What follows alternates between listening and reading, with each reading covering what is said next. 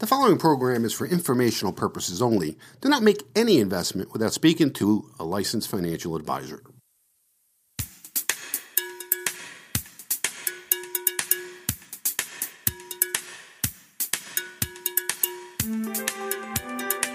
It's time for Americans to grow up and become financially responsible. Let's talk about something important. If you're in it for the money, that's not a bad thing. Do you realize how much money he just saved us? This is The Financial Physician with Lou Scatigna. The Financial Physician. It's the fastest hour in Money Talk Radio. It's also my pleasure to see to it that decent, hardworking people in this community aren't robbed blind by a pack of money-mad pirates. This is financial advice you can take to the bank. He's your money man. Show me the money. Your source for straightforward, no-nonsense financial advice. Bring me your money questions because I'm here to help.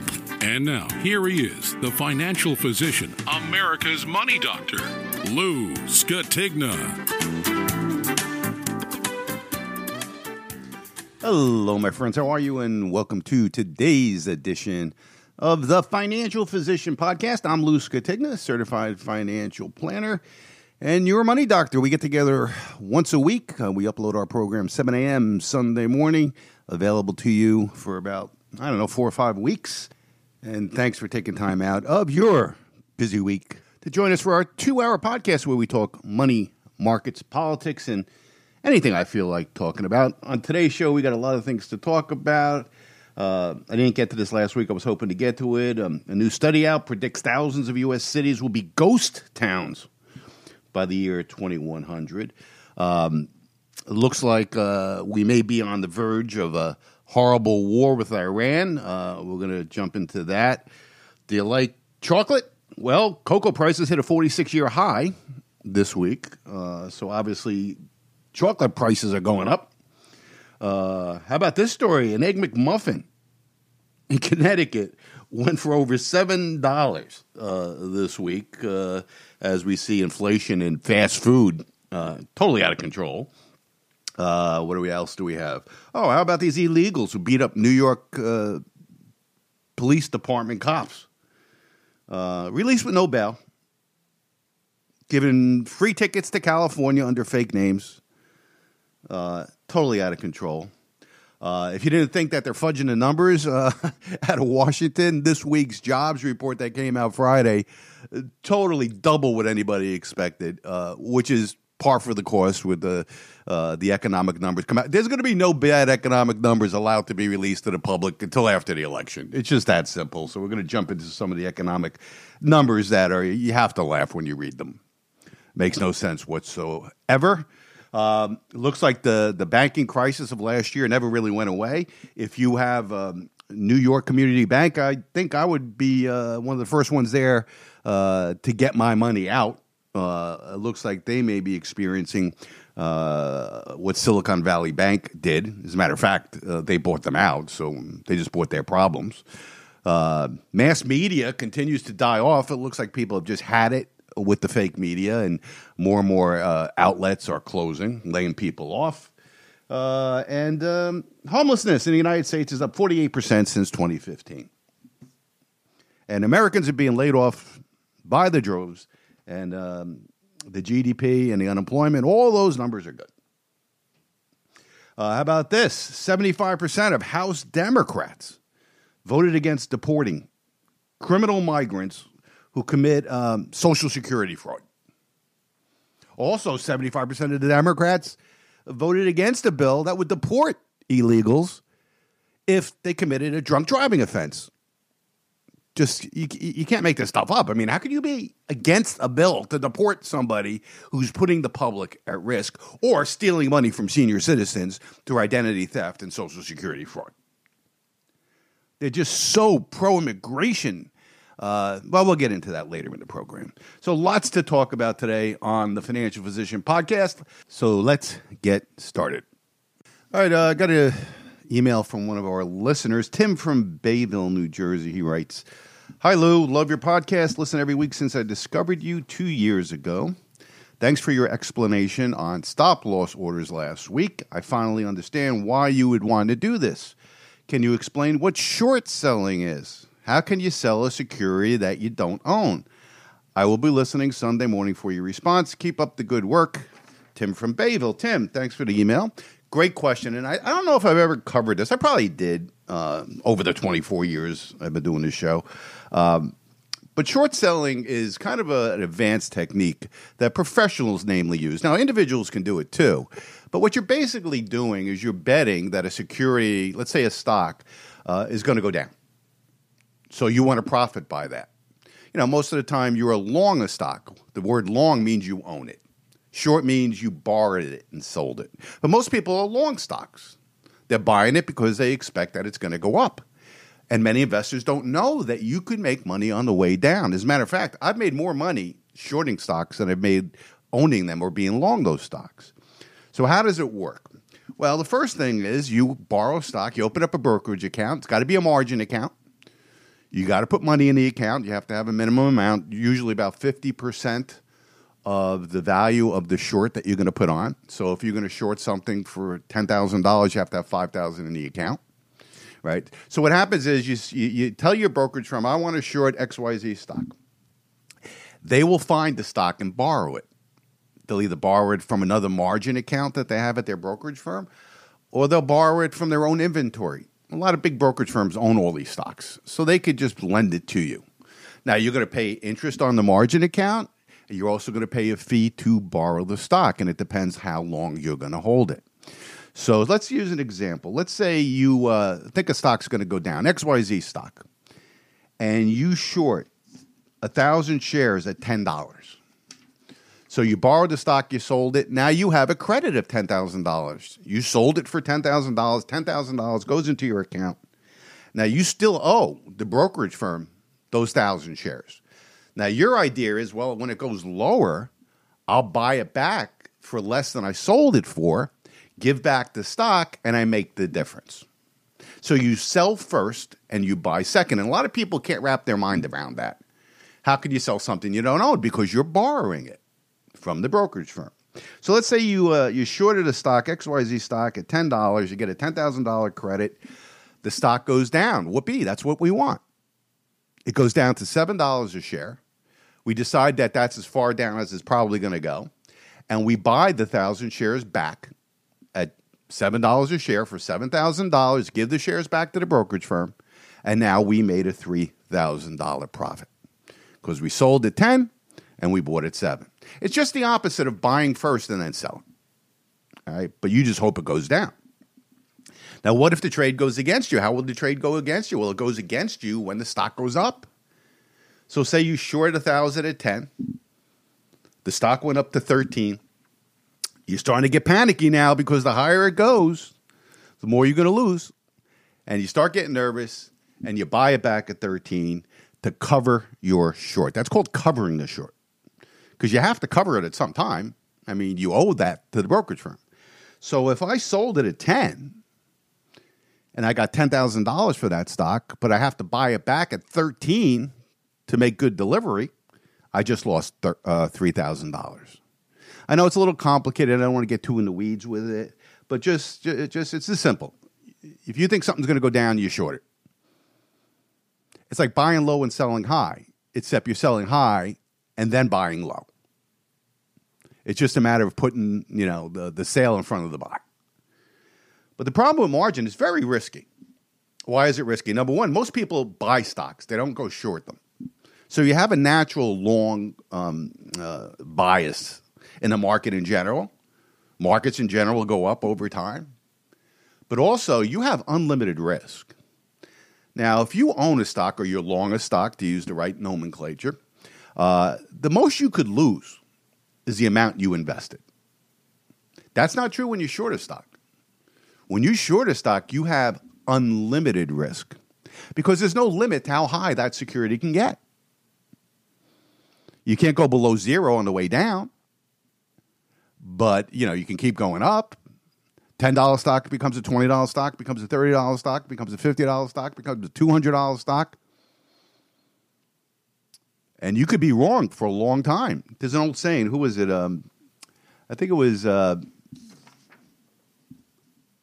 Maynard Keynes. He said, the markets can stay irrational longer than you could stay solvent.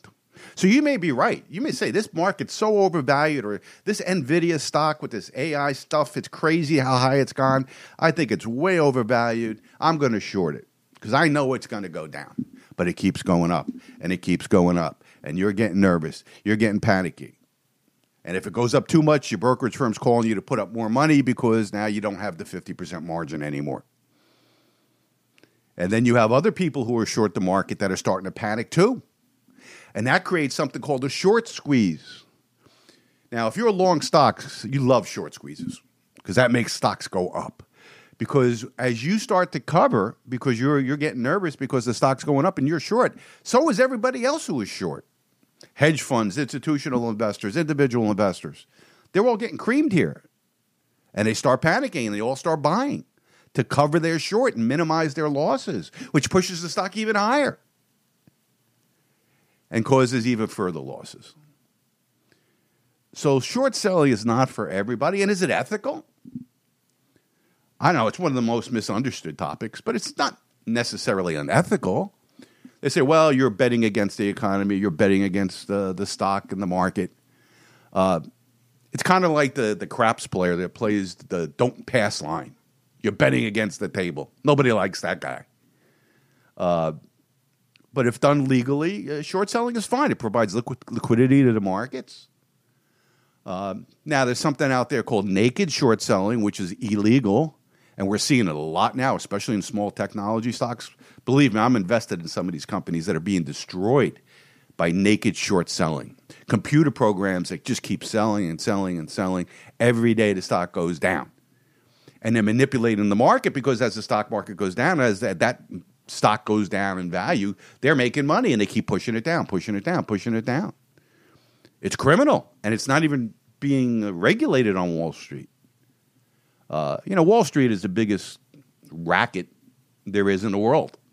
You think the mob was bad? The mob is nothing compared to the criminal activities that take place on Wall Street. But if you borrow the stock, it's not unethical to short sell it. And but again, you have to understand that short selling is risky. And it's costly because you have to pay interest on your margin account. You have to pay a fee to borrow the stock. And if you hold that short position for a long time, you're going to keep paying on it. And you have a market bias that tends to go up. Now, you could short virtually anything, really. You could short the bond market if you think interest rates are going up. Could have made a fortune in 2022 shorting bonds, right? You could short the stock market in general. You could short the S&P 500 ETF, exchange traded fund, and you're shorting the market in general. I recently shorted the NASDAQ through an ETF that's leveraged to the downside. Getting my head handed to me in that market because the NASDAQ seems to be going up every day. So you have to be very disciplined in your short trading, and realize. We talked stop loss orders last week. You want to put a stop loss buy into it. So say you only want to lose 10%, that's the most, and you shorted it at 10. You're going to put a buy order in, good till canceled. If it goes to 11 or greater, buy me in, cover my short. That's the most pain I'm willing to take. That's the opposite of a stop loss order when you're long, right? If it goes down a certain amount, automatically sell it. Well, in this case, if it goes up a certain amount, automatically buy it and limit the losses.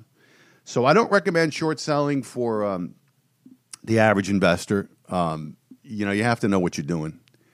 But you could short sell oil if you think it's gone up too much. You could short sell gold. You could short sell virtually anything.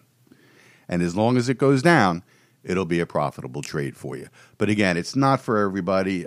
Most people listening to me now probably should not engage in short selling. But I got to tell you, I've made the most money in trades being on the short side.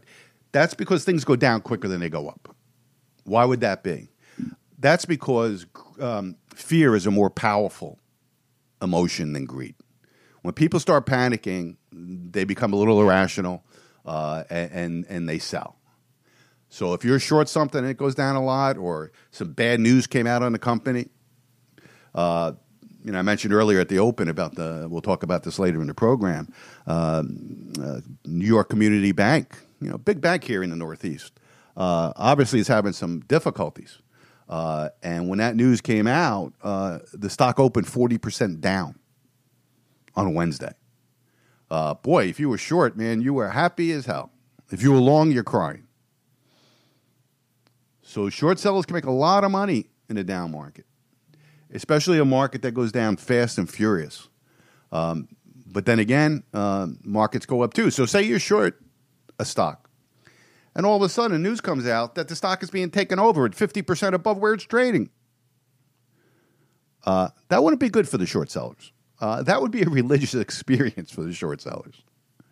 So, I mean, you could short a stock and get a $10,000 credit in it, but you could lose multiples of that if the stock goes up. So be careful if you're short selling. If you want to engage in that, make sure you do a lot of research.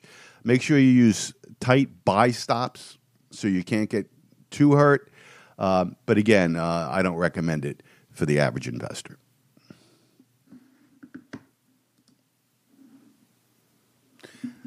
Now, I've been telling you for months now, do not trust any economic number that comes out of this government during an election year. And it's becoming apparent that they're fudging almost every economic number that comes out, from the GDP to inflation to the jobs report. Now, this Friday, they released the non-farm payrolls report for January. The market's expected 185,000. We're seeing an increase in first-time claims for unemployment. We're hearing lots of headlines of significant layoffs, especially in the tech industry and the media industry. But what was the number? The number was 355,000 jobs created. More than double what the economists expected, and higher than any estimate by any brokerage firm. So how does that happen? I mean, ADP came out on Thursday and announced that they're seeing about 185,000 jobs created. Now, who would know better, the government, who makes up numbers, or would be ADP, who's a payroll processor that knows when people are being added to payroll? Those are actual figures. But the government makes up figures. And if you look under the hood here, the U.S. allegedly, added 353,000 jobs. And employment dropped by 31,000.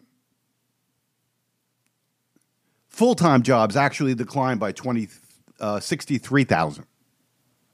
And part-time jobs surged by 96,000. Is that a good employment report? When you have full-time jobs dropping by 63,000 and part-time jobs rising by 96,000? Again, if these numbers are fudged, so we don't even know, it's probably worse than that.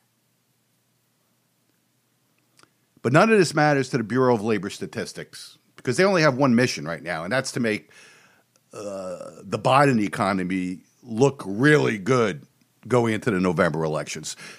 Now, the labor report, the non-farm payrolls number, has been better than expected, something like 12 of the last 13 months. And then every one of those numbers were revised down much later, months later, I should say. The unemployment rate stayed at 3.7%. Expectations was for it to increase to 3.8%. But these numbers are just ridiculously fudged. I mean, they use seasonal adjustments. They use birth-death model, just making up how many businesses they think were created and how many people they hired. There's no numbers, basically, to justify that. And check out this headline. What do you call it when the number of layoffs in the U.S. goes up by 136% in just 1 month? This is from Michael Schneider at the Economic Collapse blog. He goes, wow, our economic problems really are starting to accelerate at a shocking pace. I know that I've been writing about layoffs a lot lately, but what is happening to the employment market right now is definitely big news. Day after day, more large companies are announcing mass layoffs. Why would all these large companies be doing this if the outlook for the U.S. economy is promising? That wouldn't make any sense at all. But if these companies are convinced that the U.S. economy is headed to recession or worse, it would make perfect sense to slash payrolls at this time. To me, the most accurate numbers that we get are those that come from non-government agencies or non-government sources. And so I was greatly alarmed to learn that Challenger, Gray, and Christmas just published a report which shows that the number of layoffs in the United States went up by 136% from December to January. So what would you call it when a month, the number of layoffs in a month goes up 136%? A catastrophe, maybe? But no, not according to the Bureau of Labor Statistics. Everything's hunky-dory. They created 353,000 jobs last month. How could you reconcile this? How could you reconcile it? In 1 month, layoffs went up 136%. But the unemployment rate didn't go up. But net, there was 353,000 jobs created. Makes no sense because it's nonsensical. It's a fraud.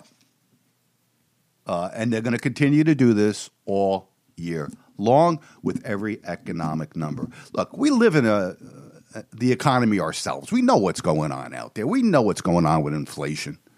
They're trying to tell us it's only 3.4%. Come on. We know better. They're trying to tell us that the GDP in the fourth quarter was up almost 4%.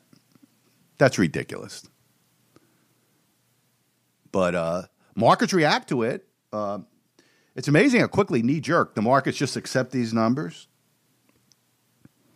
And the market don't like when good news comes out. Why not? Because people are saying now, well, how can the Fed lower interest rates in March or May if the economy's showing so much strength? That'll just stoke inflation. Look at all these jobs that are being created, how good the economy is. The GDP is almost 4%. How could the Fed lower interest rates in the face of that? Wouldn't that be inflationary? So bond yields went up initially. The dollar strengthened. Gold went down. And the stock market went down. Because good news is bad news, because the markets are so addicted to lower interest rates and cheap money that anything that comes out that means that's going to be delayed, not good for the market. But it's amazing how smart people just believe whatever the government tells them.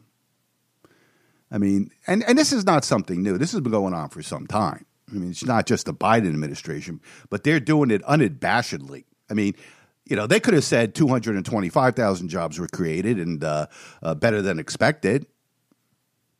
But now today they're going to trot Biden out to say how Bidenomics is working. Mark my words on that. I may even have a clip for you because I'm recording this on Friday morning. So I guarantee you within hours, Biden's going to come out and tell you how great life is in America under Bidenomics. See all the jobs we created? We created 14 billion jobs.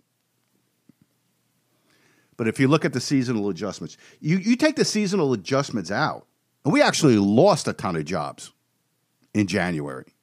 But again, they like the seasonal adjustments. It means that they could just change the number from the real one that it is to some made-up one, because we have to take it into consideration. We have to take into consideration the season, whatever that means. Zero Hedge put together a list of some of the most notable layoffs that we've seen in the last few months.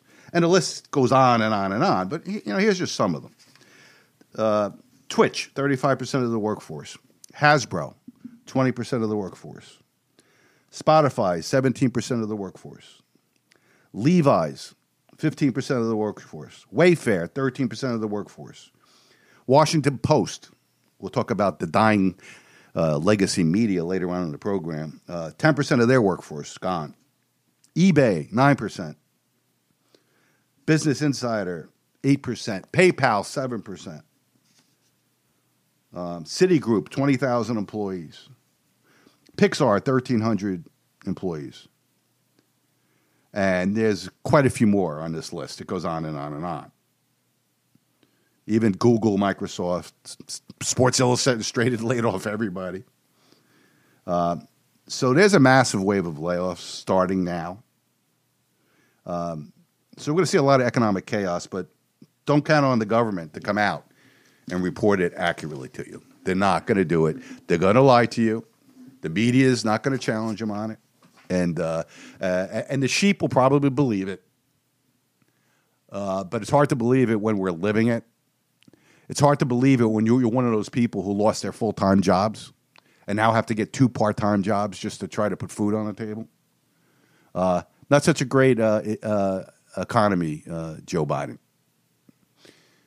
All right, let's take a quick break. My name's Lou Scatigna. You're listening to the Financial Physician Podcast. Don't go away. Hey, it's that time again, income tax season. There has been many changes to tax rules the last few years. Some deductions have been eliminated and some have been expanded. Avoid IRS headaches by putting my 35 years tax preparation experience to work for you. I guarantee that your return will be accurate and in most cases will be prepared and ready for you in less than 3 business days. This season, I'm taking on a limited number of new tax clients. Call for an appointment today and receive a $100 discount off our already reasonable fee. Tax season does not have to be stressful anymore. Call and lock up your appointment at our downtown Toms River office by calling 732-905-8100. That's 732-905-8100. AFM Investments has been providing financial planning and income tax preparation for over 35 years. Jersey Shore Septic and Sewer, a family-owned and operated premier septic installation and repair company with more than a decade of experience in the septic services. Jersey Shore Septic and Sewer provides full-service maintenance and cleaning services, pumping septic tanks, repairing broken sewer lines, cleaning of grease tanks for restaurants, as well as real estate septic inspections, repairs, and installations. Phone 732-600-8721 or go to jerseyshoreseptic.com to learn more. Jersey Shore Septic and Sewer, top quality work at the most affordable rates. Are you currently retired or planning to retire in the next 5 years? Hey, Lou Scatigna here, certified financial planner, personal finance author, president of AFM Investments. Why not join me for a comprehensive financial review at my downtown Toms River office? Banks are paying virtually nothing, and the stock market has become a risky casino. But there are ways to achieve reasonable returns without taking on big risks. Let me show you how. During our meeting, I will determine your net worth, find ways to maximize your income, and minimize your taxes. I'll review your estate plan and discuss strategies to protect your estate from nursing home costs. Managing your finances is more complicated than ever, but you don't have to go it alone. So make your no-obligation appointment today by calling 732-905-8100. That's 732-905-8100. Registered investment advisory services through Fortitude Advisory Group.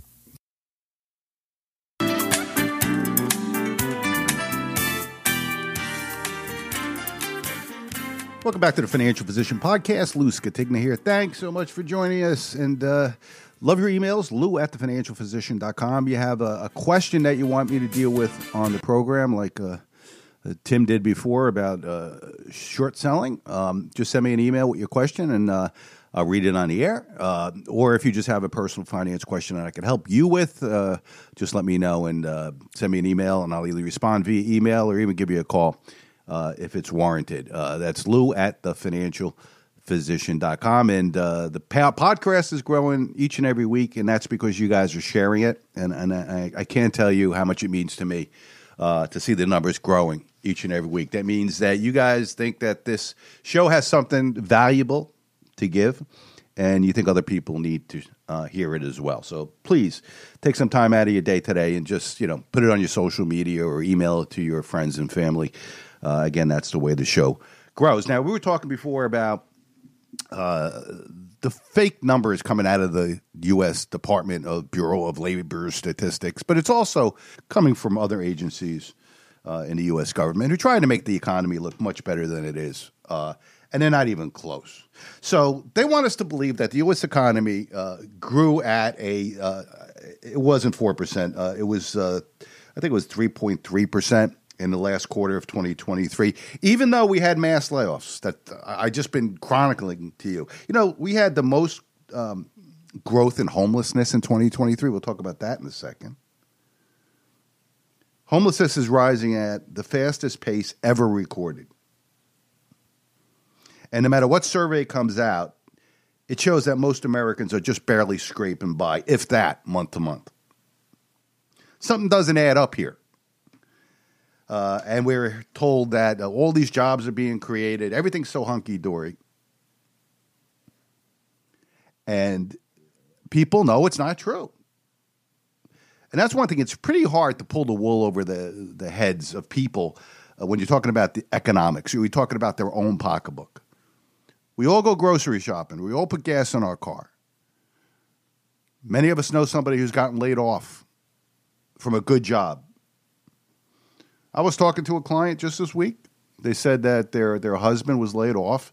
I think he's 58 or 59 years old from a really good job. Didn't see it coming. Major corporation. And he's been looking for work for 6 months now and can't get anything close to the salary that he was making. But as long as the government comes out and tells him that everything's good, then he'll think everything's good, I guess. But if the economy really grew in the fourth quarter 3.3%, that would be good news, right? But how is it possible that layoffs were up 98% in 2023 if the economy was growing all year long? So something doesn't add up here. And Zero Hedge, great website, said that they were using GDP-boosting gimmicks to make things look better than they actually are. Turning to the all-important consumption, we can't help but smile when noticing that the BEA is again resorting to such favorite GDP-boosting gimmicks of the old Obama administration as spending on health care and recreational vehicles. The two contribute to roughly half the growth in consumer spending in the fourth quarter. All right, so people going to the hospital or going to their doctor means the economy is doing really well. And all those RVs that are being bought. Talk to a couple of RV dealers and ask them how business is. They're not going to tell you that people are buying RVs like they were during the COVID pandemic. Yeah, and if you look at some other economic benchmarks, for example, Chicago's Fed's National Activity Index was negative in December, and it's been negative 8 of the last 12 months. The leading economic indicators have been down something like 16 straight months. Usually if it's down 3 months in a row, you're in a recession. We've been down something like 16 straight months. But everything's good. And if the outlook for the economy is so good, as I mentioned before, why are all these layoffs happening? Mass layoffs. So they're trying to pull the wool over our heads. It's an election year. Bidenomics is not working. People know that. But you'll hear Joe Biden come out Friday afternoon and take credit for creating all these jobs, and that Bidenomics is working. The truth is there is an economic downturn already begun. It's going to be quite evident to the average citizen and average family in America. And sadly enough, you know, it's the bottom rung of the economic food chain that gets hit the hardest. And we're seeing, like I said before, homelessness growing at a rate we've never seen before. How could that be if things are so good? But according to Joe Biden and his minions in the media, the U.S. economy is growing steadily and everything is just great. You believe him, don't you? I don't. But maybe you do. But they think you're stupid, and the average American is stupid, so why not pull the wool over their eyes? Yeah, inflation's moderating. No, it's not. I was stunned to see this article today. An Egg McMuffin was once just 99 cents. Can you guess how much one costs today? And this, again, is from Michael Schneider of the Economic Collapse blog. He goes on to say, the days of the 99-cent Egg McMuffin are never coming back. Our central bank has been treating our currency like toilet paper, and our politicians in Washington have been borrowing and spending trillions of dollars that we do not have. As a result, we're in the midst of an inflation crisis that seemingly has no end. Of course, the mainstream media insists that inflation is low, but just about everything that we shell out money for on a regular basis costs a lot more these days. For example, just check out what it will cost you to buy a single Egg McMuffin at one McDonald's location in Connecticut. McDonald's customer was left astounded after paying $7.29 for a single Egg McMuffin in a Connecticut drive-thru. Not long ago, you can get two for $2. Remember that? 99 cents each. The bill records the purchase of 2 Egg McMuffins for $14.58 and 1 bacon, egg, and cheese McGriddle without 2 half strips of bacon for $7.19. $7.29 for 1 Egg McMuffin? Are you kidding me? I would never pay that. So now Egg McMuffins are basically 7 times the price they were just 20 years ago. Ridiculous. It's really crazy. And it's just one negative article after the other. Here's another headline. This also from Michael Schneider at the Economic Collapse blog. You should read him. He's very good. He's really good with statistics. He ran for Congress as a Republican and lost, I think, in Colorado or something like that. So he says homelessness in the U.S. is up 48% since 2015. How can anyone out there possibly believe the U.S. economy is doing well? The number of homeless Americans has risen to the highest level ever recorded, and large companies all over the country are laying off workers in droves. As I previously discussed, the number of Americans that were laid off in 2023 jumped 98% compared to the year before. And now, during the first month of 2024, it feels like we are being hit by a tsunami of layoffs. Not according to the Biden administration. 355,000 jobs were created. Stunning, Wall Street and all economic analysts who didn't think we were going to get to 200,000, let alone 353,000. And unemployment's only 3.8%. Although John Williams, the economist at Shadow Stats, say if you really figure it out correctly, it's closer to 20. It's a little different, I'd say.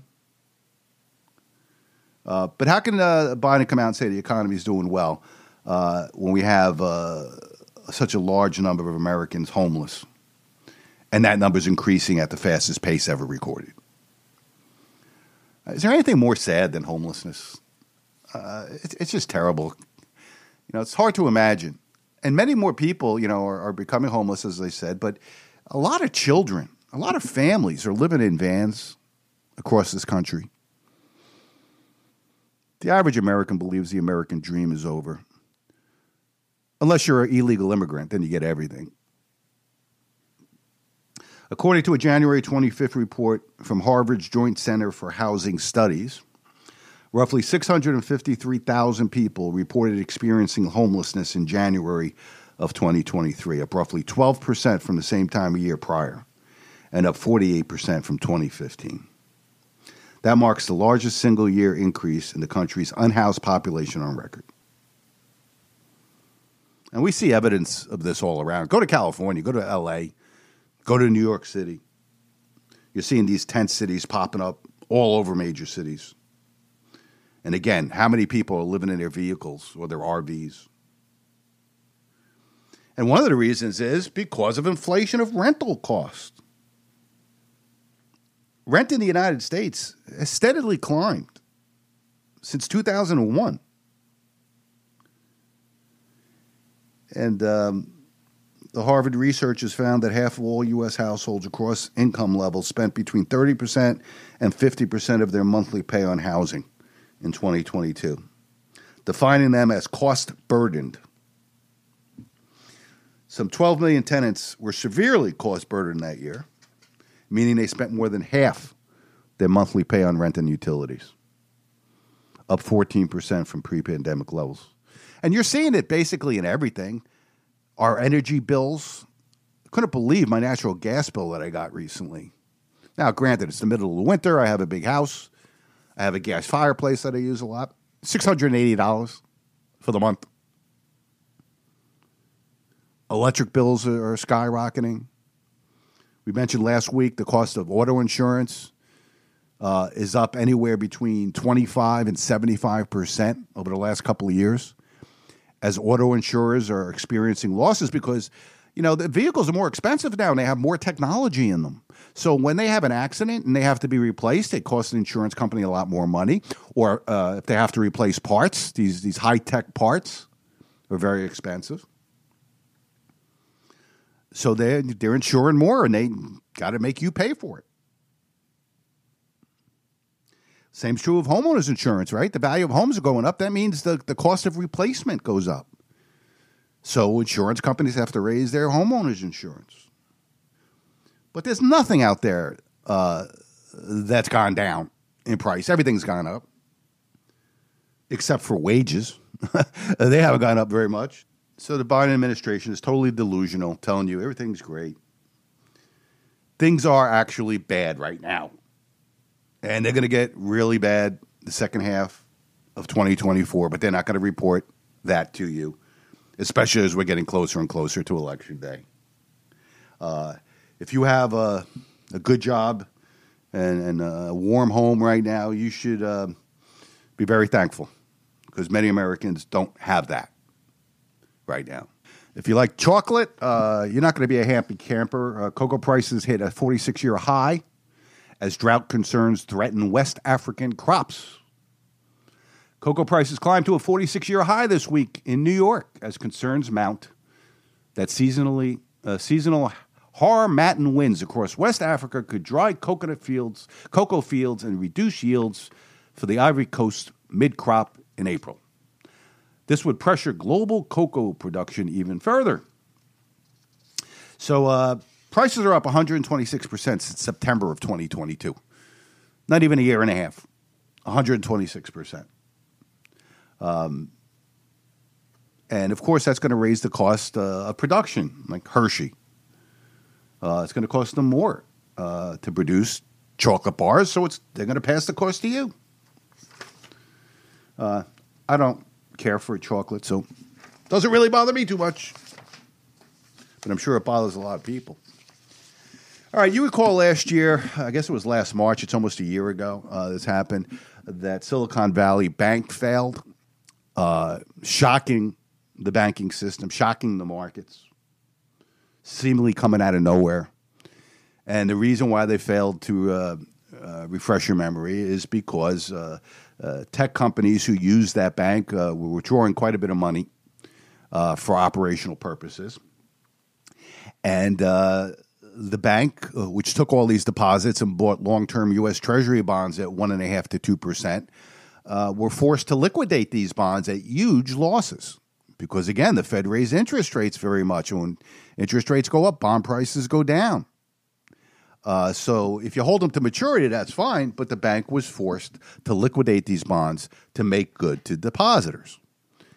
And it happened to a few other ones. We had, three big banks, three of the biggest banks ever to go bankrupt, to go under. Well, now it looks like this may be coming back. Now, the Federal Reserve, to stop the bleeding back in March of last year, set up their bank lending term facility. All it means is another bailout for the banks, but they use these nice terms. And what they did is they said, look, you got all these bonds that are down 30 to 50%.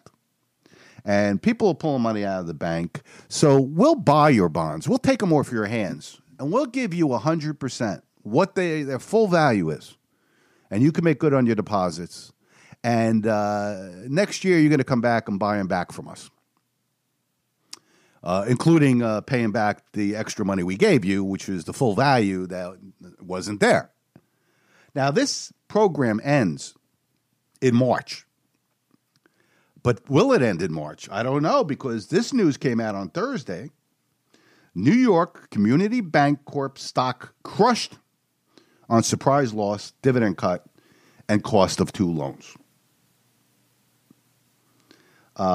So they cut their dividend from 17 cents to 5 cents to try to build up capital. Now, what's unique about New York Community Bank, they're the ones who acquired the failing Signature Bank.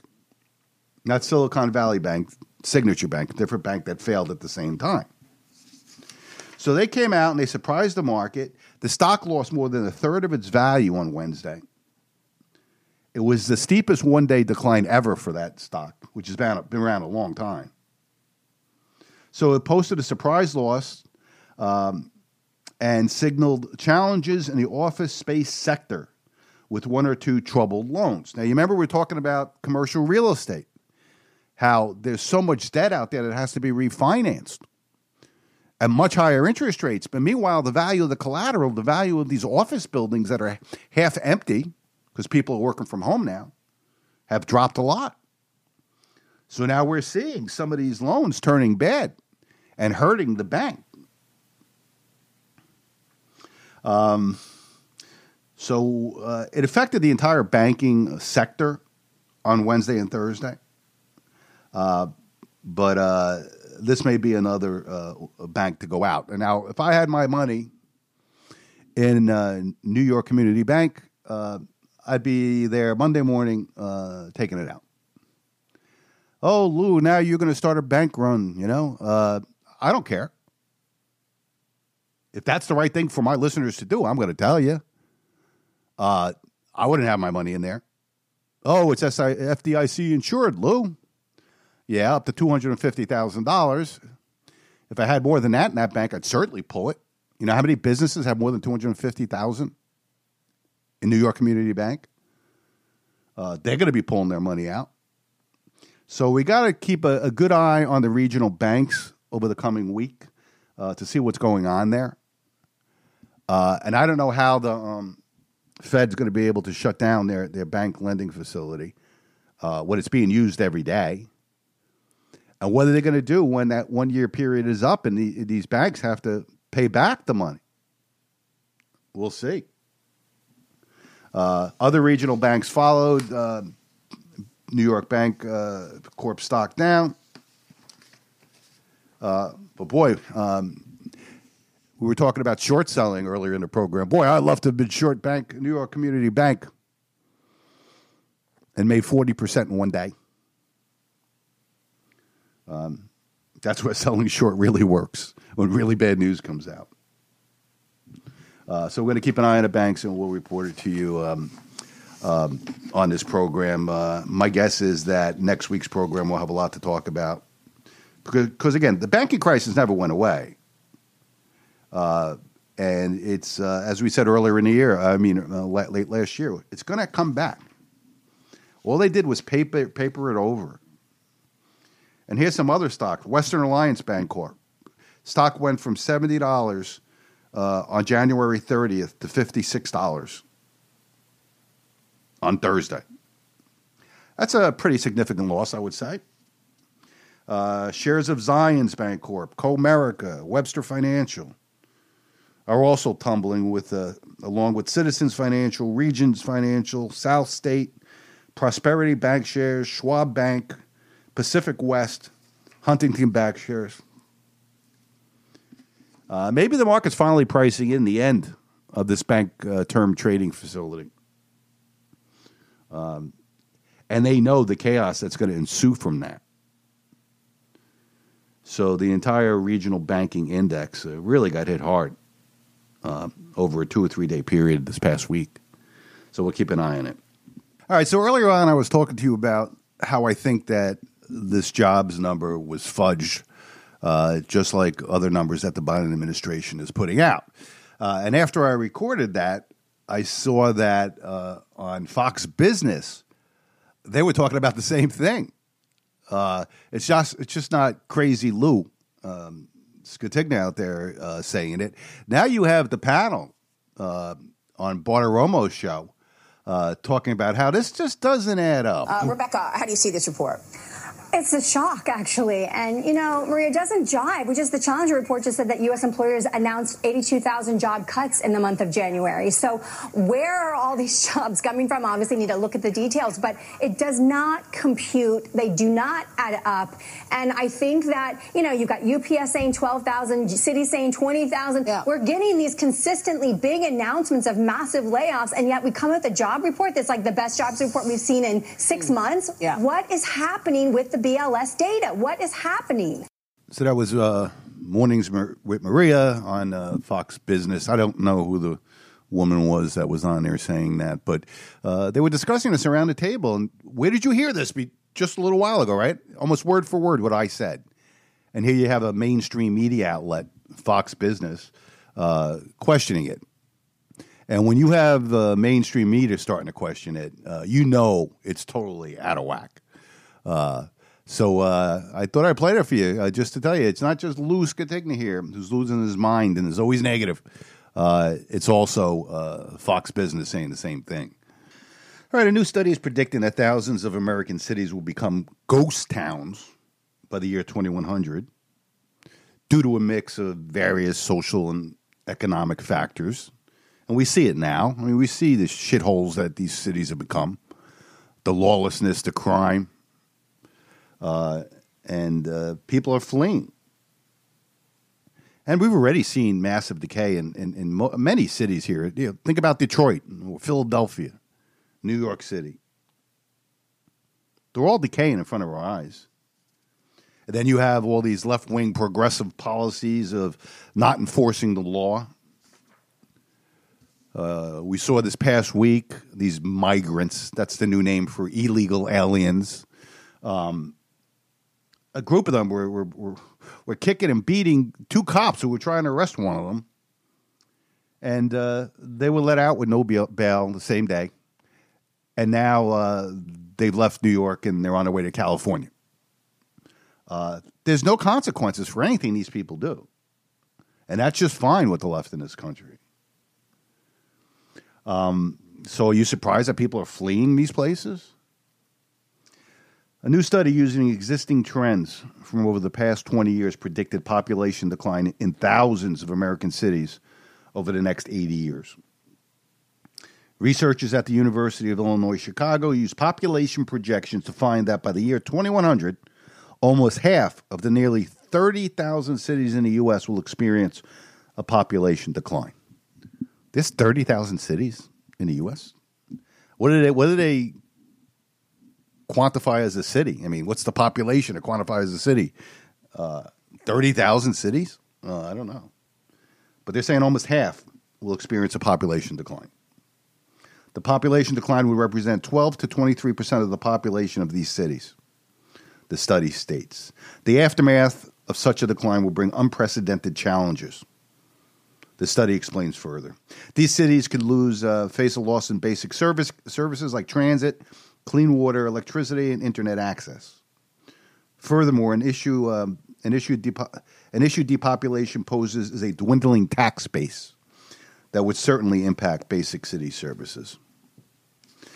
So, of course, that's going to happen. Obviously, the less people live in a city, the less taxes the city is going to collect, which means less money for policing, sanitation, infrastructure, maintenance, which will make the cities become more and more decayed and more of a crap hole, and more people will flee. And we're seeing it now. They're trying to get away from progressive policies. And they know it's going to get worse in these cities. And I have no desire to go to any major city run by Democrats. I'll pass, thank you. And you're seeing a lot of red states are benefiting by it. You know, Texas is seeing an inflow from California. Florida is seeing an inflow from New Jersey, New York, Illinois. And this is going to continue. Now, hopefully, the people fleeing to these red states aren't Democrats. You would think that they would learn by what they saw happen to their own cities that made them flee in the first place, that they don't want those same policies to where they're moving to. My concern is, all these left-wing people are going to move to Florida to turn that and then move to Texas, and then we're done. Let's shift gears a little bit. I want to bring to your attention a study that recently came out. 2022 survey of consumer finances put out by the Federal Reserve. This is the most current one available, which discusses the net worth or the average net worth of Americans. As a quick review for you, net worth simply is your assets, what you have minus your debts. That's your net worth. It's very, very simple, although most Americans don't know what their net worth is. But for example, if you have $800,000 in assets and you have $200,000 in debts, your net worth is $600,000. Or in other words, if you sold everything you owned and paid all your debts off, what are you left with? Now, you have to keep in mind the difference, what the differences mean between average and mean. Average takes into account people who have a lot of money. It brings the average net worth up. But median is basically where 50% of Americans in a certain age group, what their net worth is. So I go more by the median than the average. But let's take a look at different age groups and what the average net worth is. And the reason I like these kind of studies, it gives people a perspective of where they are compared to other people in their situation, in their age group. Now, that may motivate them to cut spending and start saving and try to build it up. Now, that could happen. But it's interesting to know where you stand. And most people don't even know their net worth, so they won't even know where they stood if I told you these numbers. But it's important to figure this out. So let's go with people in their 20s. Let's look at an age range between 20 and 24. Now, obviously, these are young people. They may still be in college for 2 of those years. So we're dealing with a young group that haven't worked very much. So the average net worth of these individuals is $120,896. Now, again, that sounds really high. And that's because some in that age group have wealthy parents and grandparents and may have inherited some money or so forth. But the median is $10,800. So that's more accurate. Again, the average is pulled up by people who have a lot of money. Now, let's look at the age range of 25 to 29. The average net worth is $120,185. That's down a little bit from 20 to 24, which is kind of interesting. But the median net worth is $30,160. That makes sense. Somebody between 25 and 29, maybe they're just starting to put money away for a house or something like that. $30,160 seems about right. So I'm going to use that as really more indicative of what a 25 to 29-year-old net worth would be. And it's understandable that it would be modest, the amount that they have, with the amount of student loans out there and the hyperinflationary environment that we're living in. It doesn't surprise me that an average 20-year-old hasn't accumulated much net worth. But let's go up in age a little bit. Let's go to 30s. Let's go to the age range of 30 to 34. The average net worth now is $258,000. And the median net worth is $89,801. I thought that was kind of high. I was kind of surprised to hear that the median for someone who's between 30 and 34 is $89,801. Maybe they bought their first house when they were in their late 20s and maybe it appreciated a little bit. They had to put down a down payment. So maybe that's how they got their net worth. Plus, if they're working, they put money in a 401k. I get it. Let's go a little higher in age, 35 to 39. Now the average net worth is $501,289. And the median net worth now is $141,000. So that's pretty good. You know, you're 35 to 39, you've been putting money in your 401k. Hopefully you've been paying down your mortgage, your house has been appreciating. $141,200, pretty good. And I found this group to be probably the most fascinating one of all of them. Because if you look at the huge jump from the early 30s to the late 30s, in both median and average net worth, there's a 100% increase in the average net worth and a 60% increase in the median. And again, this is when people really start to hit their earning stride, and when they start really making some money in their mid to late 30s. They're now established in their fields, and they have younger, less expensive children versus older children. So they're really starting to ramp up their savings, and they're likely to own a home, both which contribute to the rising net worth. All right, let's move up to the 40s. How about 40 to 44? Average net worth $590,718. Median net worth $134,734. That's a drop in median net worth from $141,200 to $134,700. That's a $7,000 decrease in net worth. I find that to be quite interesting. Why is it going down during those years of 40 to 44? I'd attribute it to these children are starting to get older. Their expenses are creeping up. Now they want iPhones and $100 sneakers and whatnot. And at the same time, though, these people are hitting their peak earnings potential. So it's kind of interesting. What happens between 45 and 49? Now we start seeing acceleration. The net worth rebounds. 781,223 is the average, and 212,800 is the median. So after that decline between the late 30s and early 40s, boy, we see a big ramp up here. And I think that's because, people are in their peak earning years in their late 40s. They're paying down their house. Their home is going up in value. So that's a good thing. Let's go to 50-54. Average net worth, $1,132,532. The median net worth, $272,800. So now we're starting to build net worth as we're getting closer and closer to retirement, which is a good thing. Although, is $272,000 net worth in your low 50s good? I don't think so. I think it needs to be much higher than that. Let's go a little later in life, 55 to 59. Now we're knocking on retirement's doorstep right there, right?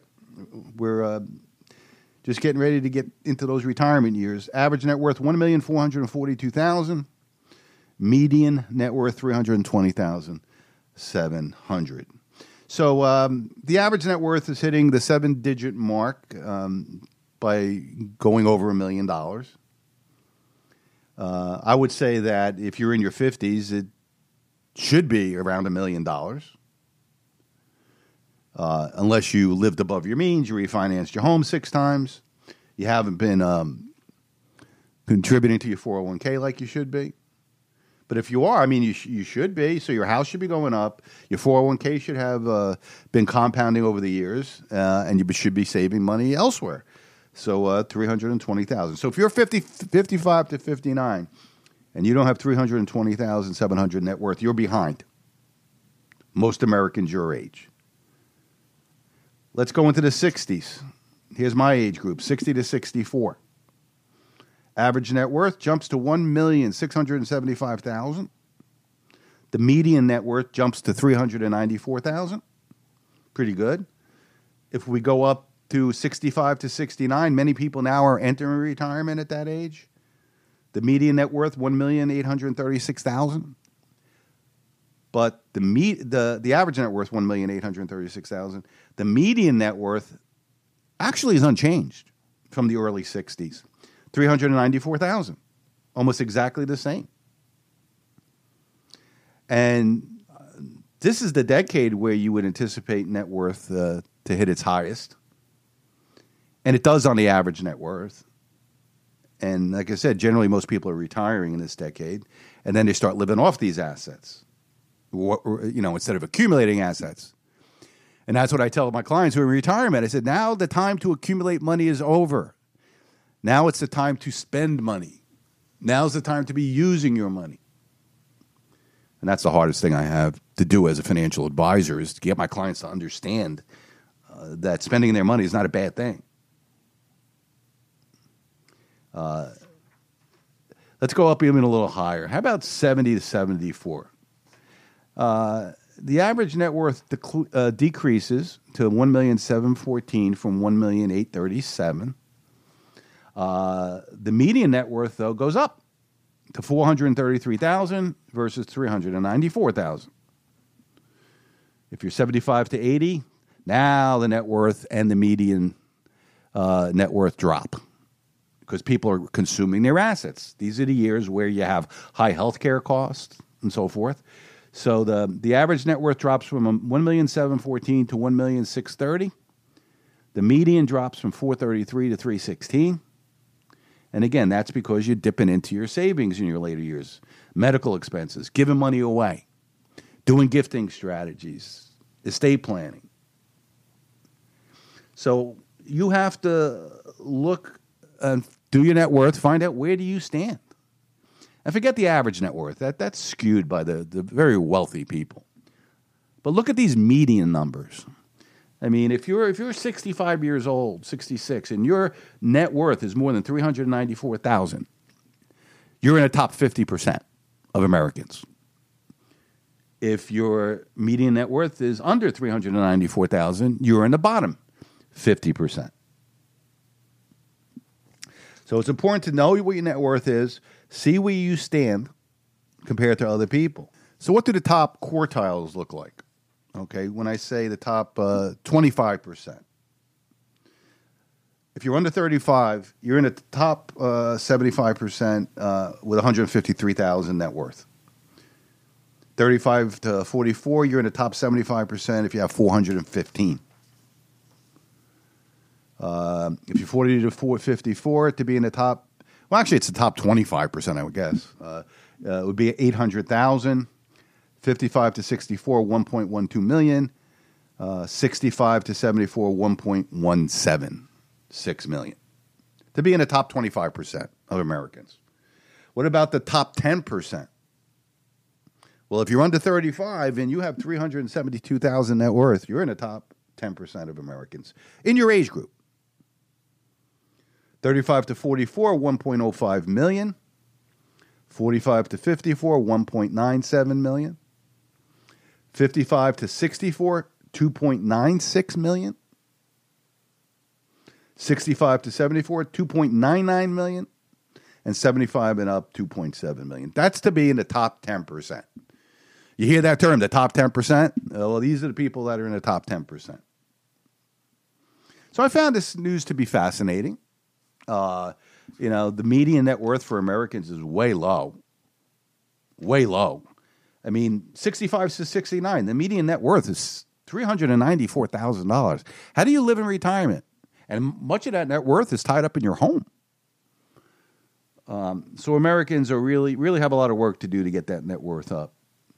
So use this as a guide. Do your own net worth. See where you fit in here. Are you in the top 50% or are you in the bottom 50%? And if you're in the bottom 50%, put together a plan to become part of the upper 50%. All right, so the border crisis is hitting an inflection point here. Obviously, people have had enough of it. The states have had enough of it. And this quarrel between the federal government and Texas is not backing down. We have this big trucker convoy that came into Texas this week. Little reported on it. We got states, 25 or 26 states now backing Texas against the federal government. And now we're even having Democrat-controlled cities and Democrat politicians speaking out about it because it's getting out of control, whether it's New York Mayor Adams or other people around the country saying, look, this has got to stop. Our budget's being blown out. Now, this week in Chicago, one of the aldermen are just city councilmen. So he came out and he gave a speech and he addressed this. And this is a Democratic politician in a Democratic city. And even they know now that this is not working and something has to be done about it. Now, I've said this before. If you give me 3 meals, housing, child care, education, a voucher for $9,000, you know what? I come to Chicago too. And that's what they're doing. They're telling people and they're sending money back to back to Venezuela to come to Chicago because they're saying, hey, the good times are rolling there. They're taking care of everybody. Now, when we have Venezuelans that are driving cars, Where did they get a driver's license? Where did they get insurance from? And then you have Venezuelans being caught with drugs and guns. Where are they getting them from? There you go. So we're at an inflection point here. People have now had enough of this immigration situation that we've had here. It looks like the impeachment of Mayorkas is going forward, although we're even seeing some House Republicans, wishy-washy House Republicans, saying they don't believe there's enough evidence to impeach this guy. Are you kidding me? Then you had that story, I brought it up before, that 5 illegal migrants were caught on camera attacking 2 New York Police Department cops in Times Square. They were arrested, they were set free on no bail, and then they were given free bus tickets to California. So in this country, it's okay to sneak into our country illegally, come to one of our cities, assault our cops, and then just move on without any repercussions or accountability. It's just unbelievable. That shows you how bad things have gotten in our cities, in our country. And then following his release, this Johan Boada, 22 years old. You remember this guy smirking, giving 2 middle fingers to the camera, to the media, basically to every one of us that are illegal American citizens. When asked if he should be deported, Governor Kathy Hochul said, "I think that's actually something that should be looked at." Adding, if someone commits a crime against a police officer in the state of New York and they're not here legally, it's definitely worth checking into. Why not say yes? That's the answer to that question. It's not a yes or no answer. She goes on to say, these are law enforcement officers who should never, under any circumstances, be subject to physical assault. Blah, blah, blah. It's wrong on all accounts, and I'm looking to judges and prosecutors to do the right thing, which they won't. Mayor Eric Adams, he was upset about it too, suggested that lawmakers need to re-examine laws that prevent deportation. Those migrants who are here because they want to be part of the American dream, we say yes to that, said Adams, but those who are breaking our laws, we need to re-examine the laws that don't allow us to deport them because they are doing violent acts. We cannot create an atmosphere where you're going to bring violence to our city. Now New York City is looking for these 5 that have been taken to California. All 5 of them hopped on a bus bound for California on Wednesday after giving phony names to a church-affiliated nonprofit group that helps migrants get rides out of the city. Totally outrageous. Totally outrageous. All right, let's get back to immigration. In the House of Representatives, there was a bill out this week that would deport criminal migrants who commit Social Security fraud. And the only way you can commit Social Security fraud is by identity theft of seniors. Democrats like to talk a big game about Republicans attack Social Security. They want to cut your Social Security. But 75% of House Democrats voted against deporting migrants who commit Social Security fraud. This was a bill that was introduced by Rep. Tom McClintock, Republican from California, of course. The bill passed with 172 yeses and 155 noes.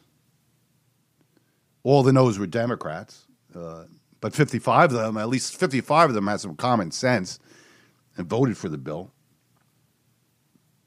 They must be in districts that really are not happy about immigration. They have an election this coming November, right? It's just unbelievable. These people can't do any wrong as far as Democrats are concerned. These illegals coming in cannot do any wrong. And these 75% of Democrats, 155 of them, hopefully they will be voted out of office, or maybe a large portion of them will. Also, 75% of Democrats also voted against a bill that would deport illegals that come in here and get busted for drunk driving. 75% of Democrats don't believe that that's a problem. putting us, every man, woman, and child in this country at risk. And many of these people that come in this country are alcoholics, drug abusers. And how did they get a car? Like this alderman said, how did they get a car? How did they get car insurance? Where's that money come from?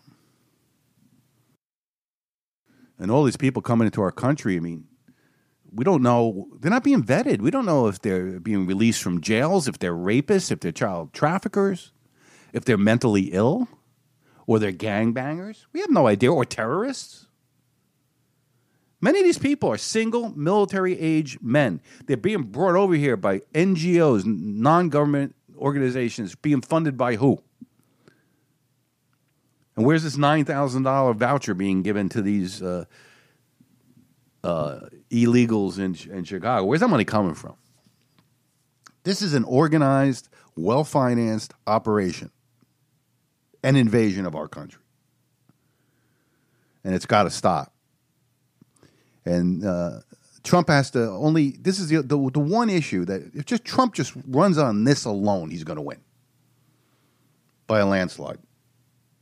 Because Americans are fed up with this. And they're so fed up with this administration doing anything they can to suppress Texas from protecting our own border. And Texas is doing the job that the federal government should do. And the crazy left wants Biden to take over the Texas National Guard. Oh, yeah, that would be great. That'd be great. That'd be good for our country. Back to Congress this week, the head of all the big tech companies were being grilled over sexual exploitation of children on their platforms, be it TikTok, Snap, Instagram, Facebook, Twitter. So they were asked to explain the safety features, of their respective apps. And there is none, really. Ted Cruz was particularly good, as he usually is. And he was talking to Zuckerberg about it. And Ted Cruz actually shocked the audience. And he stated that he was grilling Zuckerberg about Instagram connecting pedophiles with child exploitation material, with the company even flagging certain content and letting people continue onto it. Basically helping pedophiles find child porn. Listen. In other cases, the accounts included in June of 2023, the Wall Street Journal reported that Instagram's recommendation systems were actively connecting pedophiles to accounts that were advertising the sale of child sexual abuse material. In many cases, those accounts appeared to be run by underage children themselves, often using code words and emojis to advertise illicit material. In other cases, the accounts included indicia that the victim was being sex trafficked. Now, I know that Instagram has a team that works to prevent the abuse and exploitation of children online. But what was particularly concerning about the Wall Street Journal expose was the degree to which Instagram's own algorithm was promoting the discoverability of victims for pedophiles seeking child abuse material. In other words, this material wasn't just living on the dark corners of Instagram. Instagram was helping pedophiles find it by promoting graphic hashtags, including hashtag pedwhore and hashtag preteen sex, to potential buyers. Instagram also displayed the following warning screen to individuals who were searching for child abuse material. These results may contain images of child sexual abuse. And then you gave users two choices: get resources or see results anyway. Mr. Zuckerberg, what the hell were you thinking? All right, Senator. The basic science behind that is that when people are searching for something that is problematic, it's often helpful to rather than just blocking it to help direct them towards something that that could be helpful for getting them to get help. In what I understand, get resources. In what sane universe is there a link for see results anyway? Well, because we might be wrong. We try to trigger this warning, or we tried to, when we think that there's any chance that the results. Okay, you might be wrong. Let me ask you: how many times was this warning screen displayed? I don't know, but the you don't know. Why don't you know? I don't know the answer to that off the top of my head. But you know what, Mr. Zuckerberg? It's interesting you say you don't know it off the top of your head, because I asked it in June of 2023 in an oversight letter, and your company refused to answer. Will you commit right now to within 5 days answering this question for this committee? We'll follow up on that. Is that a yes? Not a will follow up. I know how lawyers write statements saying we're not going to answer. Will you tell us how many times this warning screen was displayed? Yes or no? Senator, I'll personally look into it. I'm not sure if we have. Okay, so you're refusing to answer that. Let me ask you this. How many times did an Instagram user who got this warning that you're seeing images of child sexual abuse, how many times did that user click on see results anyway? I want to see that. Senator, I'm not sure if we stored that, but I'll personally look into this and we'll follow up after. And what? Boy, Ted Cruz was fired up there, wasn't he?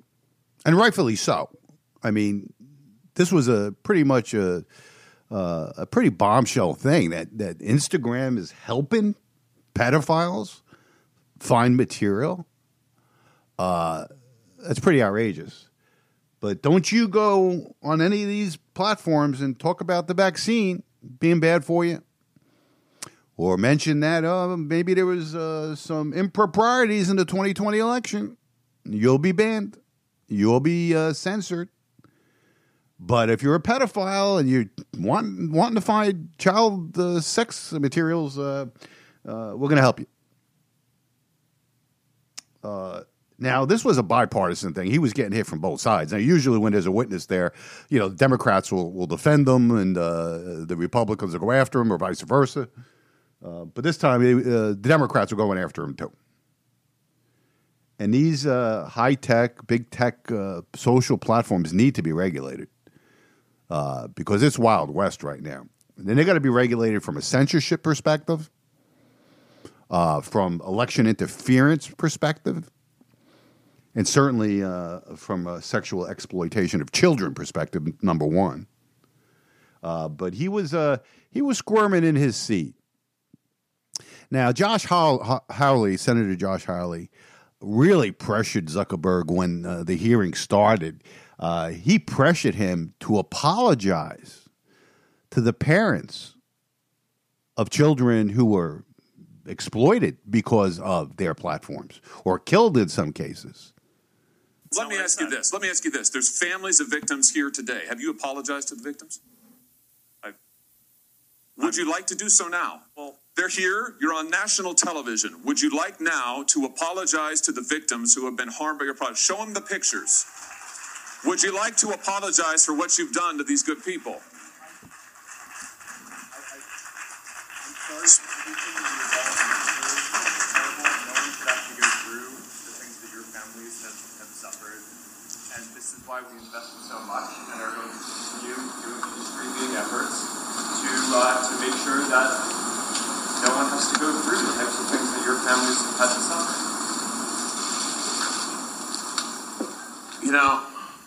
Why, Mr. Zuckerberg, why should your company not be sued for this? Why is it that you can claim, you hide behind a liability shield, you can't be held accountable? Shouldn't you be held accountable personally? Will you take personal responsibility? Senator, I think I've already answered this. I mean, these well, are try this again. Issues. Will you take personal responsibility? Senator, I view my job and the job of our company as building the best tools that we can to keep our community safe. Well, you're failing at that. Well, Senator, we're doing an industry-leading effort. We build AI tools nonsense. Your product is killing people. Will you personally commit to compensating the victims? You're a billionaire. Will you commit to compensating the victims? Will you set up a compensation fund Senator, with your money? I think these are with your money. Senator, these are complicated issues. That's not a complicated question, though. That's Senator, a yes or no. Will you set up a victims' compensation fund with your money, the money you made on these families sitting behind you? Yes or no?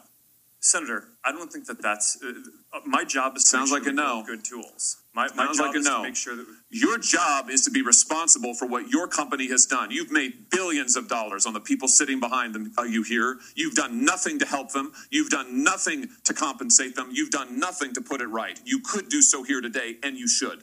You should, Mr. Zuckerberg. So that was kind of a mealy, weak apology to these people. It's hard to hear because it wasn't too loud. But I tell you, Ted Cruz and Josh Hawley fired up on this subject. And again, rightfully so. With children being exploited on their social platforms, it's infuriating, to say the least. Mr. Zuckerberg, are you willing to use your own money to set up a compensation fund to all these people that you've harmed, these families you've harmed? No. He doesn't want to use his own money for anything. You can tell, right? It wasn't a good day for Mr. Zuckerberg and the other CEOs of the big social media platforms on that day. They were being attacked from both the Democrats and the Republicans. And it's pretty obvious after watching this hearing that there's going to be some significant bills drawn up to rein in social media. And hopefully they'll be reined in as far as censorship goes as well. But obviously the most important thing is that children aren't being harmed because of his social media platforms or any of them. On Wednesday, the House passed a $78 billion bipartisan tax package, which revives various business tax breaks related to research and development and capital expenses, and expands the child tax credit. The vote passed 357 to 70, so it was pretty bipartisan. And this is a major win for House Ways and Means Committee Chair Jason Smith. And it handed Democrats a significant win on the child tax credit. That's what they wanted. It still faces some pretty serious hurdles in the Senate. And I don't think the Senate's going to get to it for some time because they got a lot of stuff on their plate. But we don't know if it is going to pass the Senate. Now, Matt Gaetz is vehemently opposed to this. He says this is not a tax bill, that it's actually a welfare bill. It's a welfare bill for businesses because it gives them tax breaks on their research and development and their capital expenditures. Republicans like that. Business lobbyists, obviously, were pushing them for that. And the Democrats like the fact that there's a child tax credit increase. Now, the current child tax credit is $2,000 per child, 16 or younger. So if you have two children, you get $4,000 in a tax credit, which offsets your other taxes. And it's even refundable. If it creates a refund for you, you get that back. So in essence, it's getting paid just because you have children. The government writes you a check of $2,000. Now, according to this new bill that just passed the House, in a very bipartisan fashion, you don't see that too often, 357 to 70, they're going to raise that $2,000 per child, 16 and under, to $3,600. It's a substantial increase.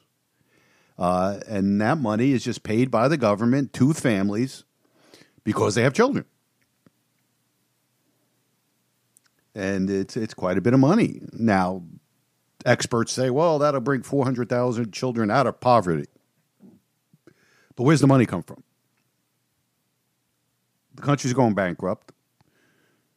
And I'm not sure I agree with the corporate tax cuts either.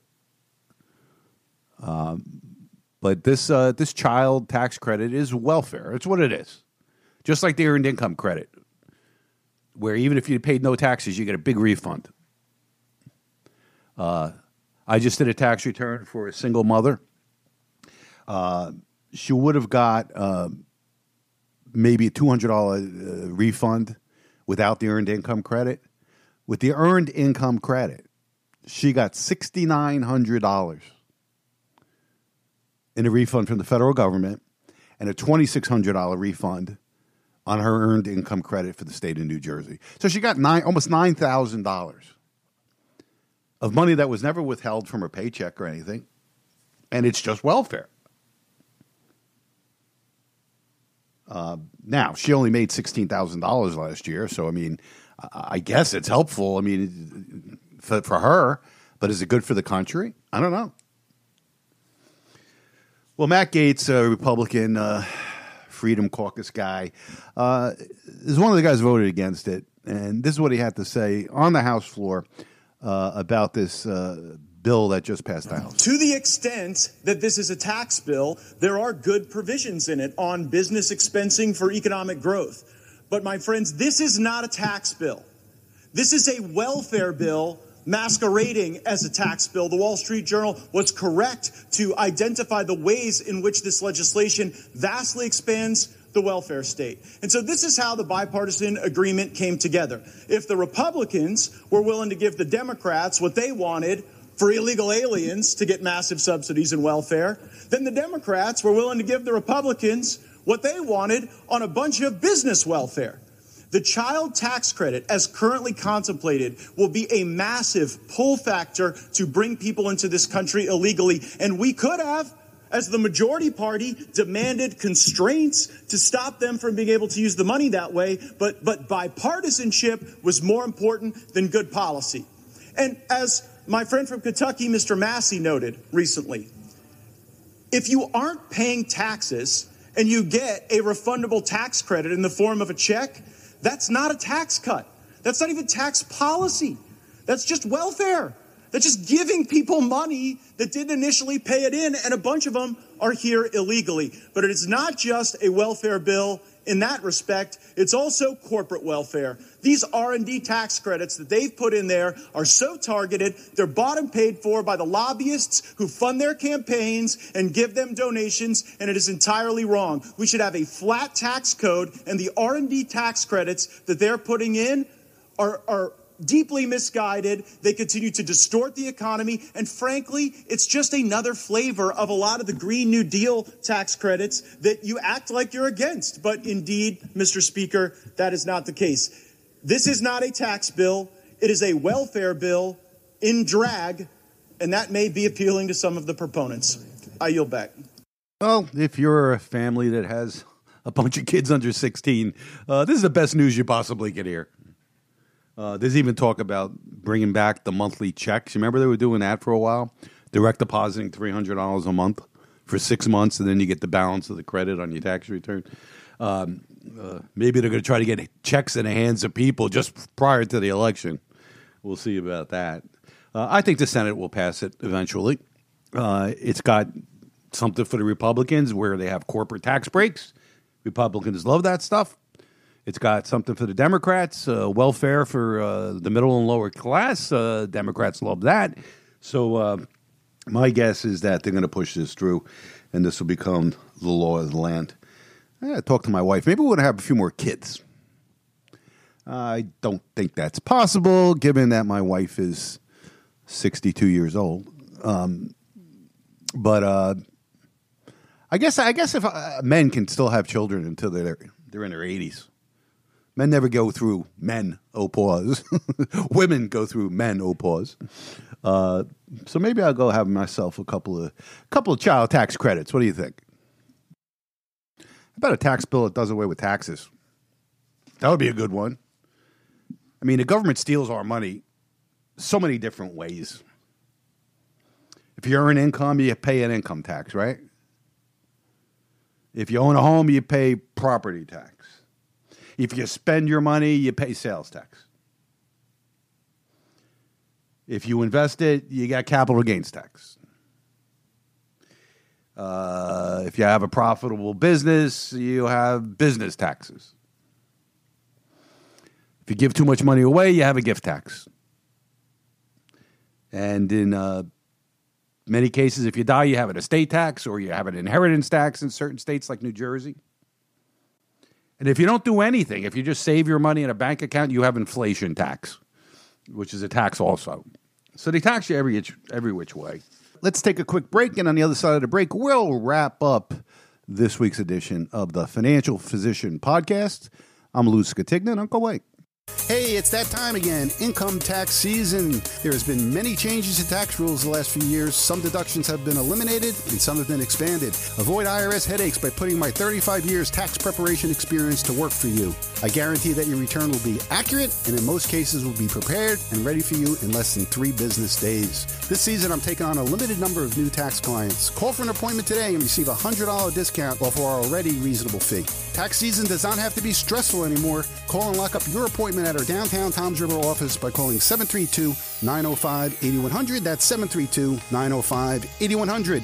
AFM Investments has been providing financial planning and income tax preparation for over 35 years. Do you have a home to sell? Do you need to buy a home? Or maybe you would like to consider a career in real estate? Well, you need to contact my brother, Mark Skatigna. He's the broker manager of Coldwell Banker Flanagan Realty on Route 70 in Manchester. Mark has helped so many of my clients with either the sale of their home or to purchase a new home. All of them could not have been happier with his help. What about an exciting new career in real estate? Maybe you're finding you have more time on your hands than you would like to after retiring from your full-time job and are also looking to make some extra income. With flexible hours to still enjoy your free time and income that could be limitless, Mark could train you to be as successful as you would like to be and enjoy a rewarding career in real estate. For help with any of your real estate needs, as well as any information on a career in real estate, call my brother Mark Skatigna at Coldwell Banker Flanagan Realty. His number is 732-657-6200. That's 732-657-6200. Mark Skatigna, Coldwell Banker Flanagan Realty. Give him a call. You'll be happy you did. AFM Investments' Lou Skatigna has been serving Ocean County for over 35 years. AFM Investments brings a level of expertise, knowledge, and experience to the Jersey Shore that you would typically have to pursue with a premier investment firm on Wall Street. Whether you need income tax preparation or financial planning, he has the experience to help you with whatever your needs are. For more information, log on to afminvestments.net. Registered investment advisory services through Fortitude Advisory Group. Jersey Shore Septic and Sewer, a family-owned and operated premier septic installation and repair company with more than a decade of experience in the septic services. Jersey Shore Septic and Sewer provides full-service maintenance and cleaning services, pumping septic tanks, repairing broken sewer lines, cleaning of grease tanks for restaurants, as well as real estate septic inspections, repairs, and installations. Phone 732-600-8721 or go to jerseyshoreseptic.com to learn more. Jersey Shore Septic and Sewer, top quality work at the most affordable rates.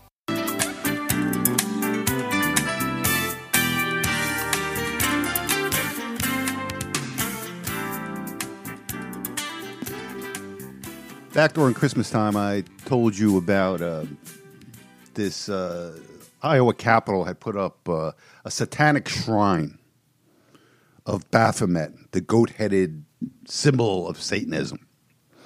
And a Christian man decapitated the statue. And now he's been charged with a hate crime. Yep.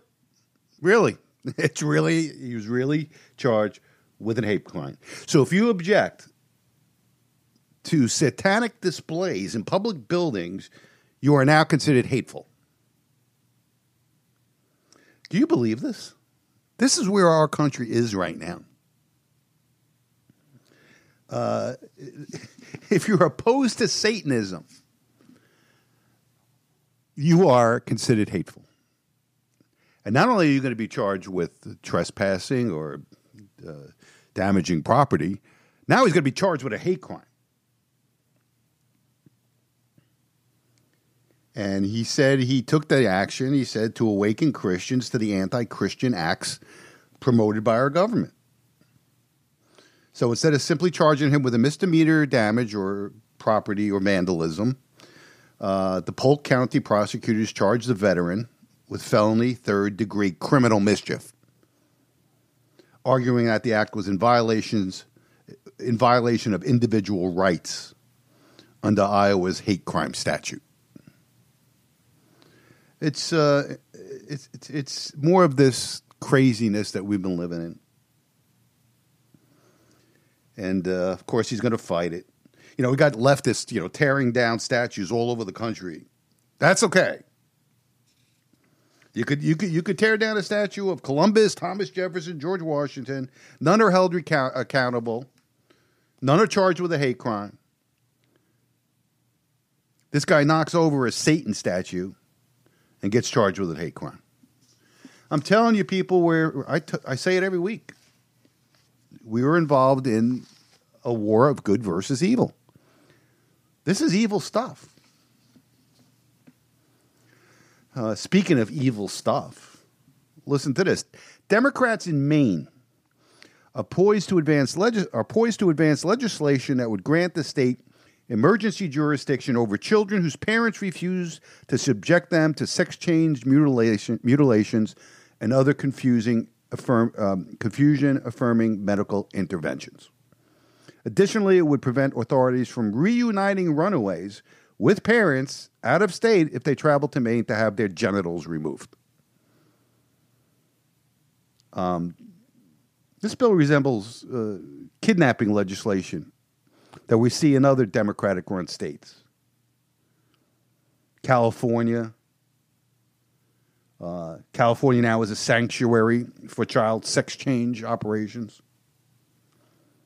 So if this act passes, and it's moving, the Democrats are pushing it, courts would be prohibited from considering the abduction of a child from a parent or guardian who has legal custody if the taking or retention was for obtaining gender-affirming health care or gender-affirming mental health care.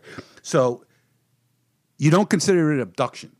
If the state comes in and takes a child out of their parents' house because of gender-affirming health care, that's not considered abduction. Courts will be authorized to take temporary jurisdiction because a child has been unable to obtain gender-affirming health care or gender-affirming mental health care. Law enforcement would be barred from participating in the arrest or extradition of an individual pursuant to an out-of-state arrest warrant based on laws against the sexual mutilation of children. So children could be kidnapped from their parents and made wards of the state, and thereafter they would have access to state-funded programs that pay down the cost of the irreversible procedures. Unbelievable. These Democrats are evil, my friends. This is sick. This cannot pass. Well, look what happened here. Here's another story.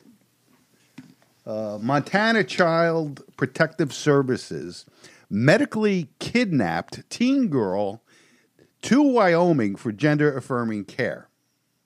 Fully revokes parental custody. So Montana's Child Protective Services has been accused of forcibly transporting a 14-year-old girl from her family in Montana to Wyoming for gender transition treatment,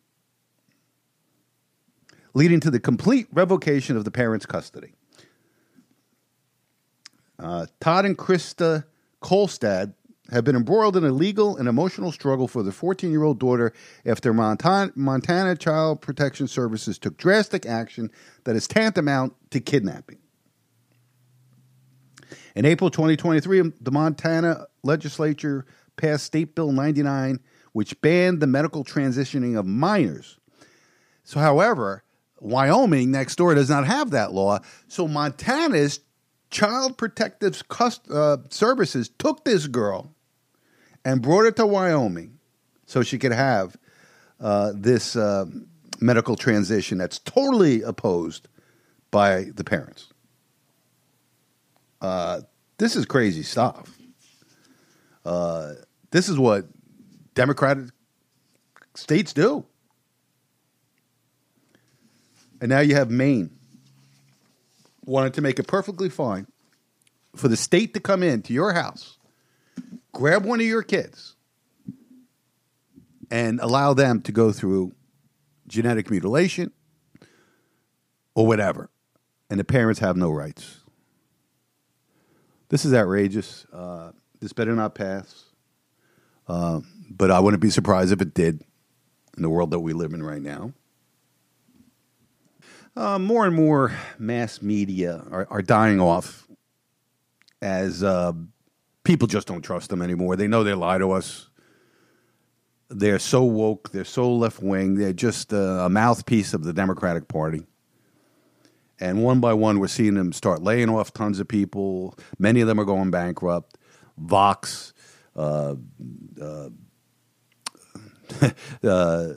Sports Illustrated totally going under after they got woke. New York Times laying people off. Washington Post, Los Angeles Times has laid off like 15% of their news force. This week, another internet website called The Messenger is shutting down, getting rid of 300 staffers. And meanwhile, you see that alternative news sites, conservative news sites, certain shows on Fox News, their ratings are going up. People want truth. They don't want spun, fake propaganda. I got to say, I love it. I love when I hear that these left-wing media outlets are going broke. Gives me a perverse pleasure, I must say. Hopefully they'll all go broke. Then what are we going to have as propaganda? There's no left-wing media. Nobody's listening to it anymore. I guess the government will just pump it into your house some way. Kind of like George Orwell's 1984. Nothing would surprise me these days. All right, let's end up talking about Joe Biden's lack of leadership when it comes to foreign policy, namely dealing with Iran. We've been attacked 170 times on various bases in the Middle East from our Iran proxies. The worst being the loss of 3 service people last week in Jordan. And meanwhile, we always answer the same way. We'll take care of this at a place and time that we choose. We don't want to start a war with Iran. That's what they always come out and say, and nothing ever happens. Now, do I believe that we should go into Iran and start bombing the country? No. I don't think World War III is a good thing for anybody. Iran came out this week and said if, we attack Iran in any way, they will retaliate heavily, and, then that goes down the slippery path. But it looks like Biden's made his decision, and we're going to do some meaningless bombings of Syria, Iraq, a base here or there. They already had the heads up. I mean, all this time, all this delay.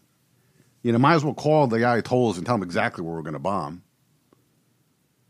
So we're going to bomb meaningless targets in Syria and Iraq. And the media is going to say what a strong leader Biden is, that he's taking out. Now, meanwhile, we have the war hawks in Congress.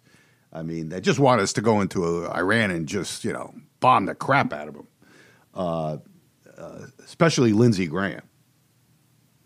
I mean, he's the biggest war hawk we have out there. It's a fine line, I guess, the administration has to play between, protecting our service people and retaliating and not escalating the war even further. So, again, I hope I'm totally wrong on this, but I think one morning we're going to wake up and hear one of our Navy ships have been sunk or severely damaged by missiles. And then it's go time for us at that point. But it's a very dangerous situation in the Middle East right now. There's some talk that, I'm taping this Friday afternoon, that there may be some negotiations between Israel and Hamas that would have a significant ceasefire for a certain amount of time. And a bunch of hostages will be released. But that has not come to fruition yet as I'm recording this.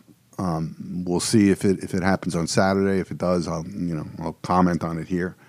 But right now, the Middle East is a powder keg, and all it takes is one error, one mistake, and it could bring us down that path to World War III, which is in nobody's best interest. Nobody.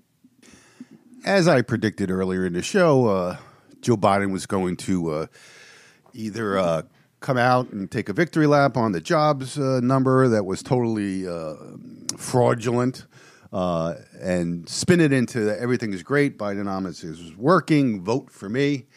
Now, I guess I couldn't get him out of bed this morning because they released a prepared statement, or at least I didn't see him on camera saying this. But this is a statement that the president put out.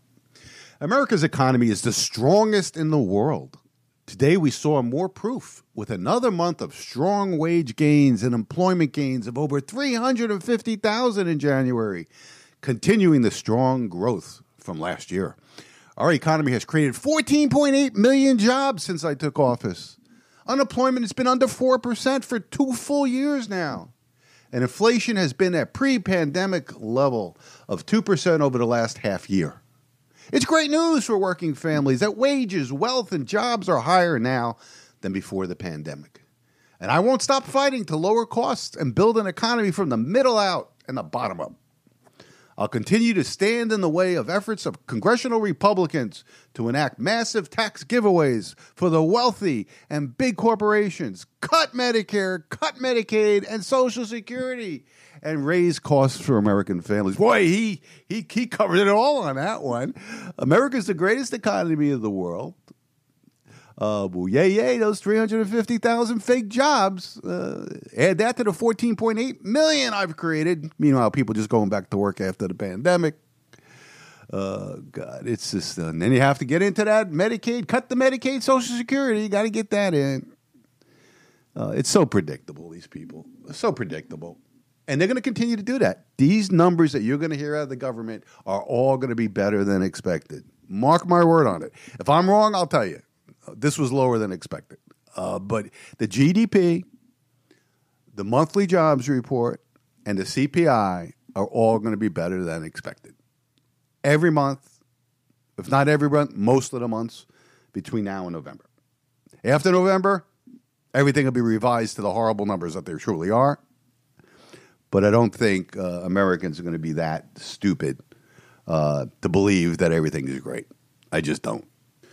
All right, let's end the show with something I'm pretty sure is going to piss you off. It kind of pissed me off. It looks like New York City is going to launch a $53 million pilot program to hand out prepaid credit cards to migrant families housed in hotels. According to a report, the New York Post citing City Records reported that 500 migrant families at the Roosevelt Hotel will receive prepaid cards to help them buy food. The program is intended to replace the current food service provided there. Not only will this provide families with the ability to purchase fresh food for their culturally relevant diets and the baby supplies of their choosing, but the pilot program is expected to save New York City more than $600,000 per month, or more than $7.2 million annually. How is giving them a prepaid credit card saving the city money? I don't know how that works. Where's the money come from? Now, according to the mayor, the prepaid cards may only be used at bodegas, grocery stores, supermarkets, and convenience stores. Migrants eligible for the program must sign an affidavit stating they will only spend the funds on food and baby supplies, or else they would lose access to the funds. Sure. Who's going to follow around all these people to make sure that they're spending this money properly? Is somebody going to really monitor this? How many people are going to be going to liquor stores with it? We'll see. The amount available to each migrant family depends on their size and how much income they are receiving, according to the contract reviewed by the Post. A family of 4 might be provided nearly $1,000 a month. The cards are replenished every 28 days. So another incentive for these illegals to be coming to our country, coming to New York City. Give them free food, give them free housing, give them a cell phone service. How would you like to be a homeless veteran on the streets in New York, right? And these illegals are getting $1,000 a month from the city of New York, and you're begging on the street to get money for food. It's out of control, people. It's nuts. We're living in a nutty world, and it's getting worse by the day. All right, before we go, it's true, we were talking about it earlier, that the United States did retaliatory strikes against Iranian proxies in Syria and Iraq. Doesn't look like it's anything big. Just Biden trying to save some face because the pressure was getting to him. Of course, he won't do anything meaningful to Iran. I'm not saying he should, but I'm just saying he did exactly what we thought he was going to do. All right, that's the end of our program. Thanks so much for joining us. Thanks for sharing the link to this podcast. That's the way the podcast grows. I thank you so much for doing that. I love each and every one of you. You want to get in touch with me? My email address is lou@thefinancialphysician.com, lou@thefinancialphysician.com. You want to make an appointment for either income tax preparation or for financial planning review, give my office a call at 732-905-8100, 732-905-8100. Have a wonderful week, and don't you ever forget, I'm not far right. I'm just right so far. Have a good week.